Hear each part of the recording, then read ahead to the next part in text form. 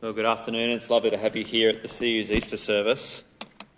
If you don't know me, my name is Matt, and I am on staff at the Christian Union, and I'll usually give the Bible talks at our campus Bible talks on Tuesdays and Thursdays, and so that hasn't changed. Today I have the great privilege of preaching from 1 Corinthians 15, which Tom just read for us, which hopefully will be enriching for us as we consider Easter and head into that particular holiday. So let me begin by asking the question that was on the flyers that have been flowing around the campus, which is this question: why is Good Friday good? I don't know whether you ever asked that question before. Typically, I think Australians, when they hear public holiday, don't ask questions. They just hop in the car and try and get to the beach as soon as they can before everyone else get a park and enjoy the rest of the day.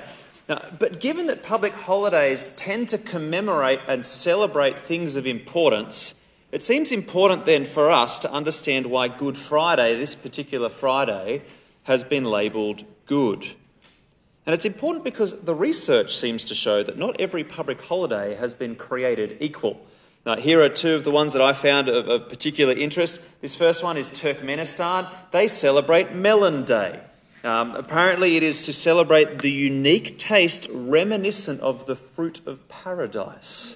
I've never tasted the fruit of paradise, but apparently the Turkmens have, and they reckon their melons are pretty close, and so they have a day to celebrate it. But then there's this one, and it had to be American: Happy National Pig Day. Again, they're setting aside a day to celebrate the noble beast known as the pig. They say that it is to accord the pig its rightful, though generally unrecognised, place as one of man's most intellectual and domesticated animals. There's a public holiday to celebrate. I don't know about you, but I'm not putting good in front of that. There's no good pig day in my book. So why is it then that Easter gets good? And why is it that it doesn't just get one public holiday, but two? Now, to understand that, we need to understand something of the Christian message, especially and particularly what it says about the person of Jesus, what he did, why he came. And so to that end today at this Easter service, I want to spend some time with you summarising what Christians call the gospel message. Then I'm going to address some objections, kind of think about it together. And then at the end, prior warning, I'm going to challenge you to respond. Don't do this every week at the CU, but this is a particular time where we will do so, because Easter is not just 2 days off in your calendar where you can kind of pretend you don't have 10 hours of lectures to catch up on. Easter actually is of such significance because it commemorates something that happened 2,000 years ago, something that happened to the Lord Jesus, which has implications not just for Christians but for every person in the world. Because what happened when he died and rose again made him Lord not just of the people out here but the people in here, yourself included. And that means that we need to respond to what happened. So with that in mind, let's turn our attention to the passage that we just looked at. It's 1 Corinthians chapter 15, verses 1 to 8. It was written by a man called Paul. He was an apostle, essentially just a chosen messenger, somebody kind of with the status to take the Christian message to the world. And he's writing to a bunch of Christians in Corinth. And you'll notice at the very beginning of the reading that he wants to remind his readers of the gospel that he preached to them. Things that he says in verse 3 are of first importance. So this is just kind of the peripheral stuff that Christianity teaches. This is the main game. Look at what he says there in verse 3. He says, "For what I received, I passed on to you as of first importance, that Christ died for our sins according to the Scriptures, that he was buried, that he was raised on the third day according to the Scriptures, and that he appeared to Cephas and then to the 12.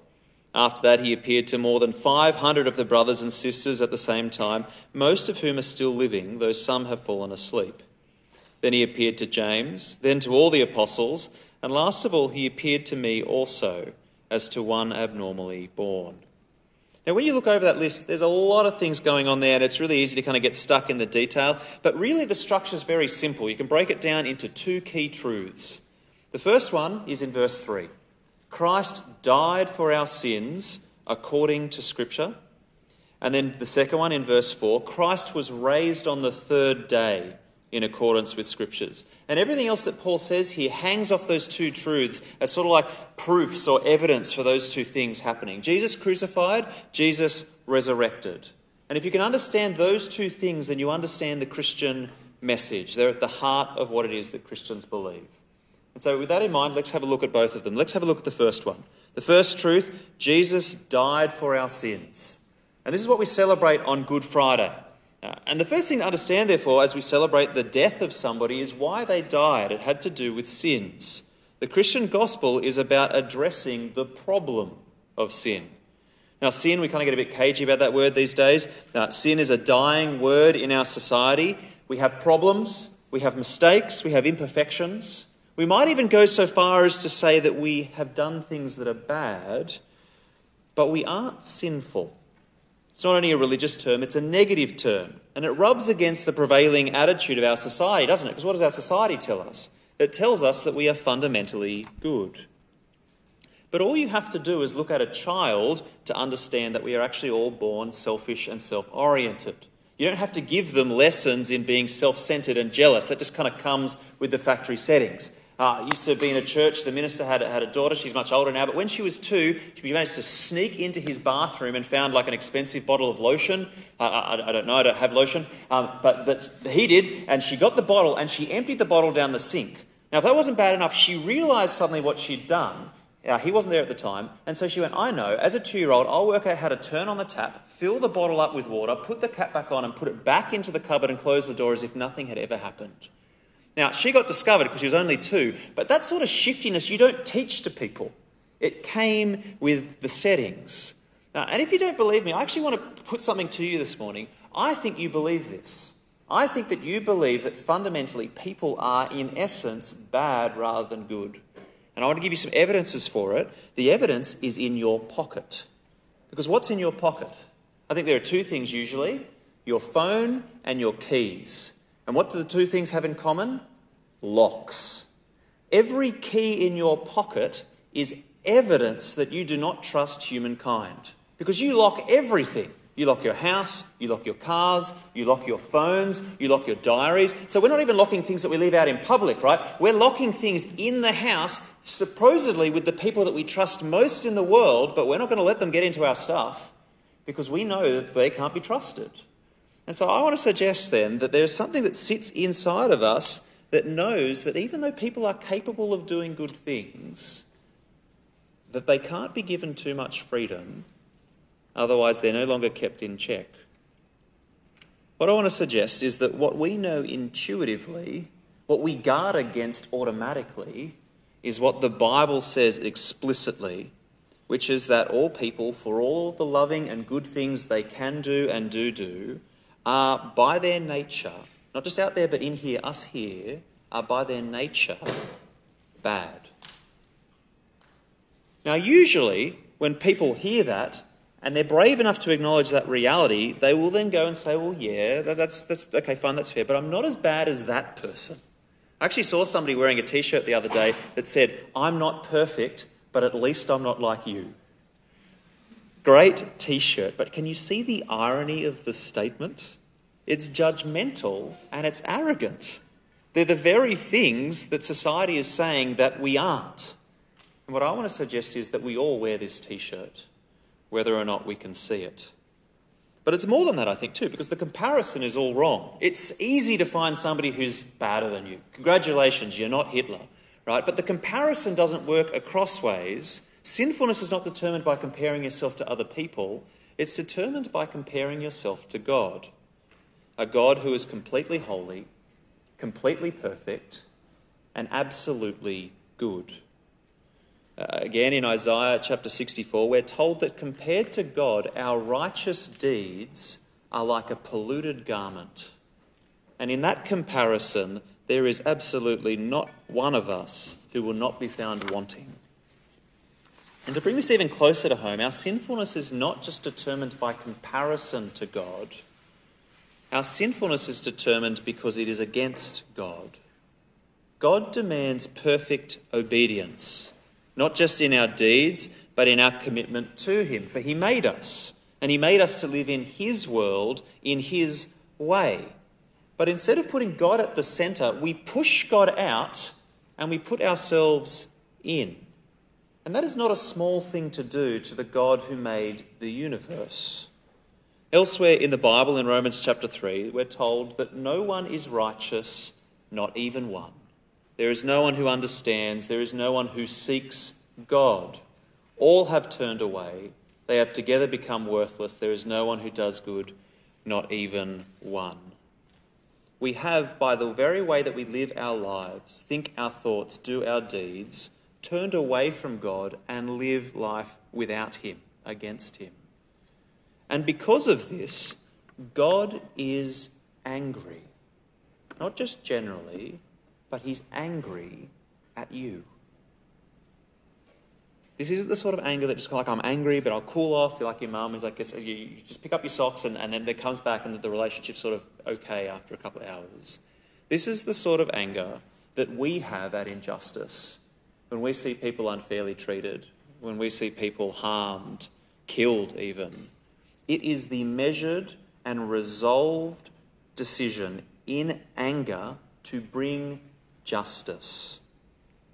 And what God has decided is that because of the way that we have treated him justly, we are to be punished. The scary, scary, controversial, offensive message that the Christian gospel is based on is this: you are deserving of death and eternal punishment. Not just you, me as well. Every single one of us, because of what we have done or failed to do in pushing God out of the centre. That's an uncomfortable thought, isn't it? But if you don't understand your predicament, then you won't understand Jesus' death and why Good Friday is good. Because if your problem is small, then your Jesus is small and it's not really a big deal, right? Jesus, he just becomes a good guy, a moral teacher. Maybe he said some useful things we can put in a self-help book. Ended up getting himself crucified by the Romans because he wasn't a political animal, but you should have been more careful. And if that's the case, then what happens is Christians just become those annoying moralizers. Don't do this, do that, don't do this. But if life is just about living a good life, well then why do I need Jesus? Because I'm doing pretty good at the moment, right? I haven't broken any laws. I'm travelling fine. But what Good Friday tells us is that there is something far graver facing you, something far more urgent. Because if Jesus had to die for sins, that tells us something about the seriousness of our sins, doesn't it? But if you understand the gravity of your sin, then Jesus' death on the cross becomes something entirely different than just a day off during semester. You suddenly see that it has purpose. It is a death for our sins. Jesus is our substitute. He dies in our place. He suffers the penalty for our sin so that we don't have to. And God does this of his own accord. We did nothing to deserve it. And that's what Christians call grace. It's a mercy from God. It's a demonstration of the magnitude that he has for you. The same God that is angry with you is the same God who loves you and sent his Son to die for you so that you could be forgiven and freed from his judgment. And that's why Good Friday is called good, because it frees us from the justice that's coming our way, releases us from the impending punishment of hell and damnation, and instead moves us into a place where God treats us not just as ex-enemies and kind of acquaintances, not just as friends, but as his sons and daughters, people who will receive his blessing from this point on unto eternity. That's the first key truth of the gospel, the first part of Easter, Good Friday. Jesus died for our sins. The second key truth is just as incredible. And this is what we celebrate on Resurrection Sunday. We see it there in verse 4. It's the second truth. He was raised from the dead. Now, I want to let you in a little secret here. If you want to know what the Achilles heel of Christianity is, like if you decided one day you woke up and just went, you know what, I don't want to study biology anymore, I'm going to single-handedly take down the Christian faith, obliterate it from the face of the earth, this is how you would do it. You would disprove the resurrection. That's all you need to do. Because everything Christians believe, every confidence we have, everything that we kind of build upon, this kind of edifice, it's based on this one claim, this one crazy, outlandish claim that Jesus Christ bodily came back from the dead. And the reason that this is so fundamental to the Christian hope is that because if God didn't raise him back to life, then we would have no way of knowing whether his death actually achieved the sin-killing deed that he said it did. We would just be probably just another madman with a Messiah complex who got himself killed. We would never know. In fact, the writer to the Corinthians says a little bit later on in verse 17, if Christ has not been raised, your faith is futile and you are still in your sins. And again in verse 19, if only for this life we have hope in Christ, we are of all people most to be pitied. Now, I was at a Q&A once and we asked a Christian person, how would they feel if they got to the end of their life, they rocked up at Judgment Day and realised that there actually wasn't a Judgment Day, that they were completely wrong about Christianity and it just wasn't true. And his answer was, well, that's okay because I would have lived a good moral life. And I want to suggest that that is the stupidest answer in the entire world for a Christian to respond to like that. Because if we get to the end and discover that Jesus wasn't raised from the dead, that it wasn't a thing, then our entirety of our lives, the things we sacrifice for, the things that we worked towards, are completely dumb. We could have just been living up and doing our own thing. What a complete waste of time. And that's exactly what Paul is saying here. If Christ was not raised, then we have no assurance that our sins have been forgiven. No assurance that the eternal life that he promises those who believe in him is even possible.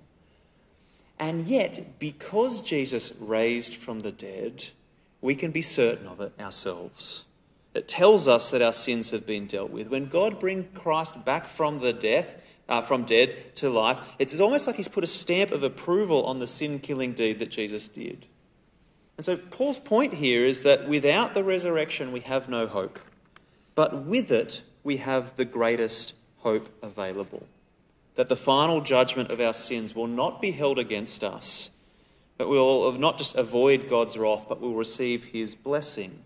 We'll be made like him, given resurrection life, no more to suffer death or pain or crying or sickness, and instead dwell in the new creation with him as our God in perfect harmony forever. The stakes are high, aren't they? And the importance of the resurrection then is massive. But let me level with you at this point, because I think I know what we're all thinking. Our universal experience of dead people is that they stay dead. And so when we talk about the resurrection, we can't help but be a little sceptical. I think that's quite reasonable, in fact. That's very human. And so the question we need to ask then is there sufficient reason for the resurrection that would overturn our reasonable scientific expectation that people don't rise from the dead? And I want to suggest that there is. There's actually quite a lot of good, compelling reasons and evidences and arguments, but we only have time to go through one, and so I've chosen the main one, the one that we see in the Bible, which also happens to be in the passage, and that's this. There were witnesses to the resurrected Jesus. And we saw that in verses 5 to 8, didn't we? 6 separate incidents where the resurrected Christ was seen. They occurred in different places, at different times, with a different number of people and different kinds of people. And so legally speaking, this is a watertight argument. You can't get out of the fact that what these people saw must have happened. Let me give you an example of that. So I want you to imagine that, come the end of this talk and we kind of do the feedback forms and get our hot cross buns, we kind of wander out the door and then somebody wanders down past you, just standing there munching away, and they say, "You will not believe this. I just saw a gorilla in the ref, a real live gorilla."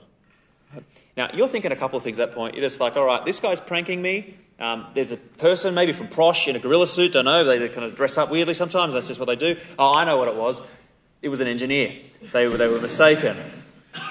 Keep munching away. A second person comes along. You will not believe what I've just seen in the ref. A real live gorilla. You're like, definitely an engineer. But then what happens is this stream of people just starts coming through. 3, 4, 5, 6, 7, 8, 9, 10, 100 people, 200 people, 3, 4, 500 people stream past saying, "You will never believe what I've just seen in the ref. A real live gorilla."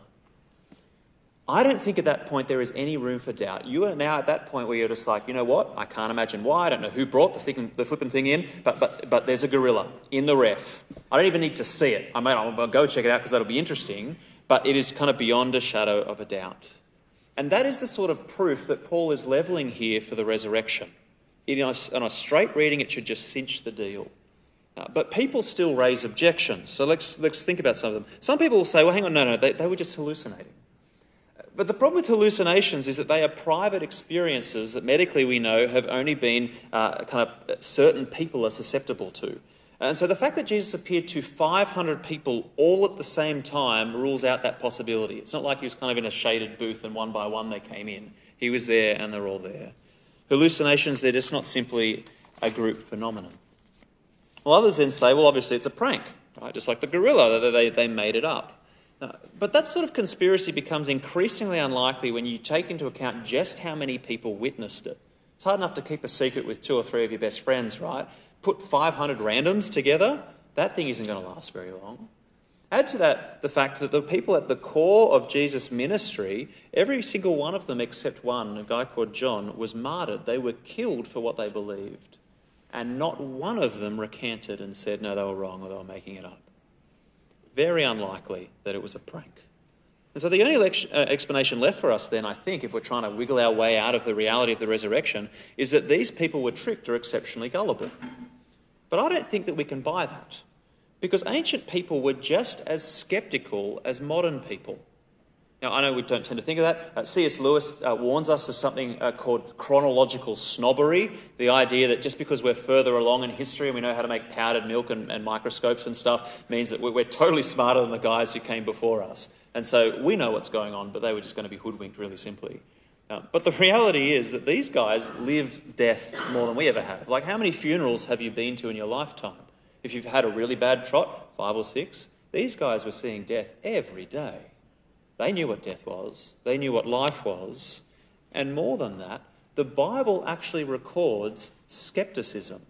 It records moments of doubt, both in Matthew and in Luke. It is honest about people going, I don't think that's going to happen. That's not something that happens.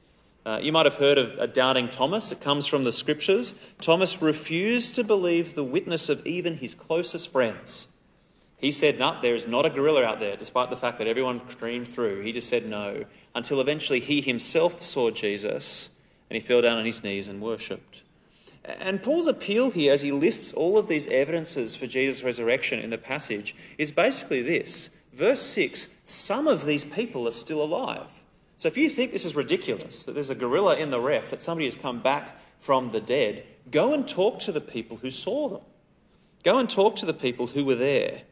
There is no escaping the fact that 500 people, most of whom are still alive, who knew that he was dead, who knew that he was buried, saw him alive again.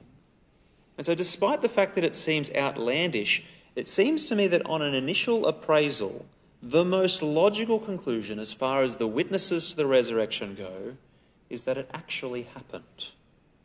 And let me tell you, that is good news for us sinners. That's so good that deserves a second public holiday, doesn't it? Because it means that there is now a way of salvation open to us in the person and work of Jesus that wasn't before.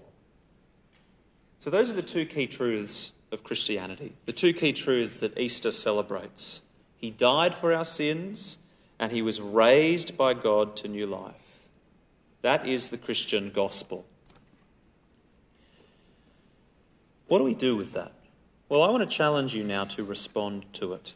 And I think there are only 2 ways that you can respond to the Christian gospel. You either receive it or you reject it.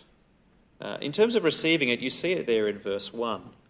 Now, brothers and sisters, I want to remind you of the gospel I preached to you, which you received and on which you have taken your stand. What does it mean to receive the gospel? Well, we're given some hints in the passage there, at least 3. You take your stand on it. What else does it say? You hold firmly to it.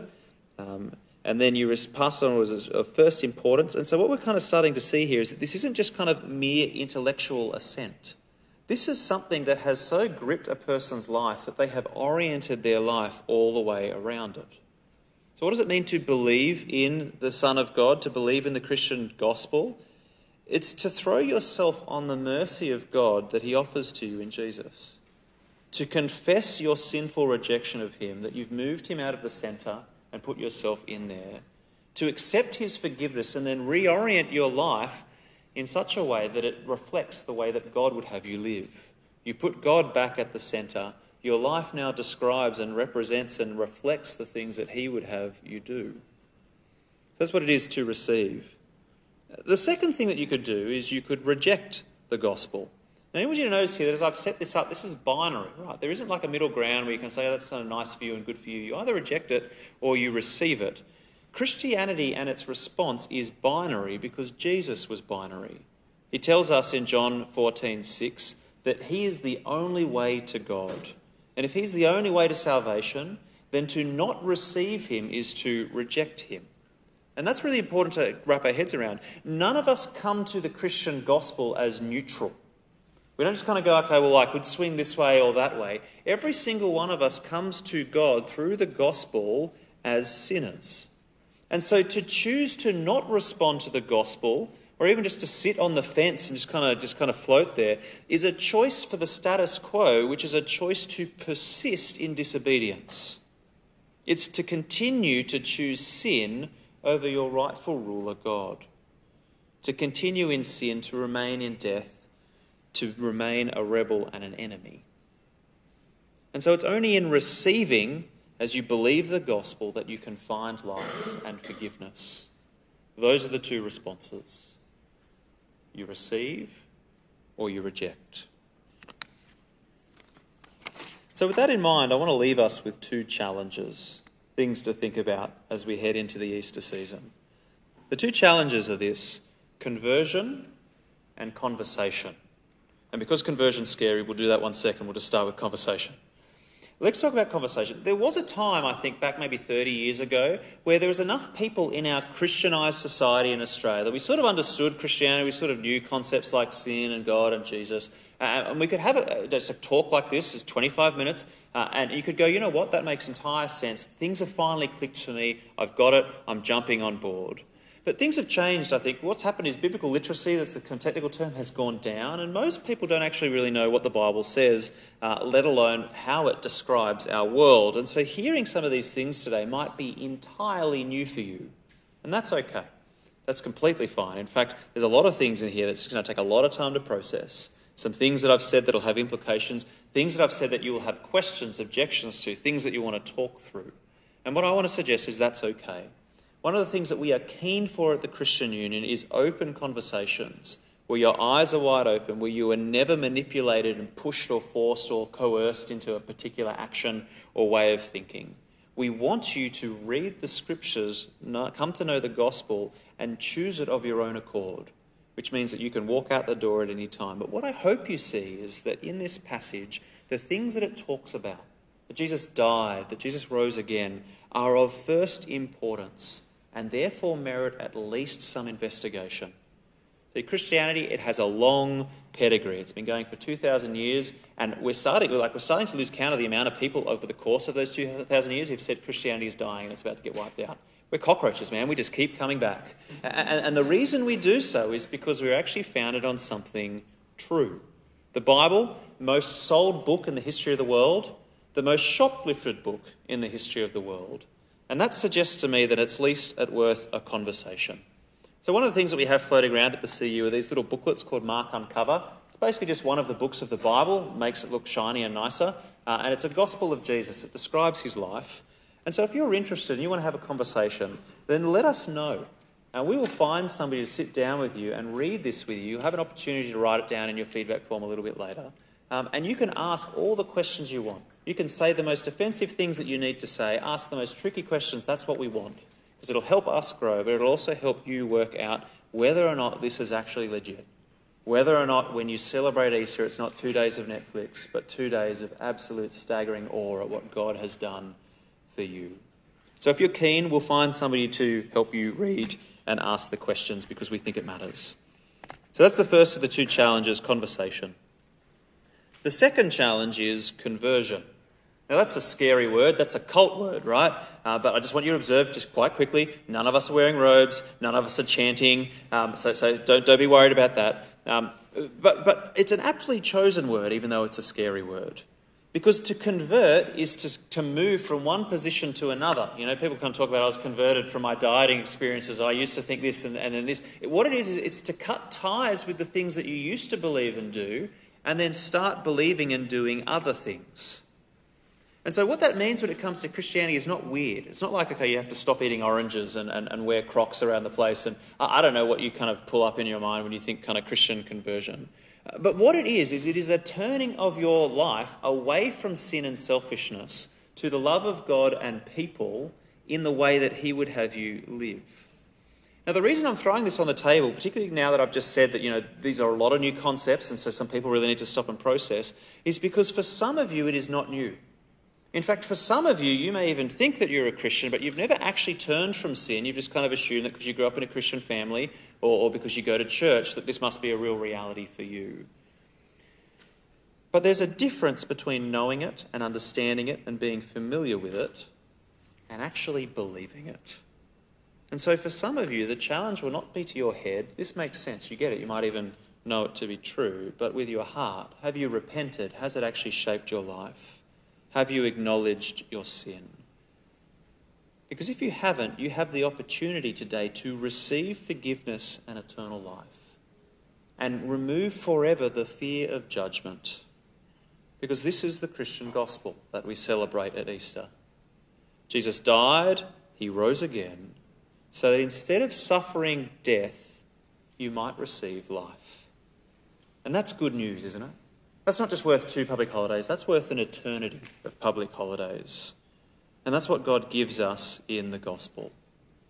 And so as I finish, if you'd like to take that opportunity, then after the service, come and find one of us, the friend that brought you and others see you, or come talk to me. We will gladly help you make that step.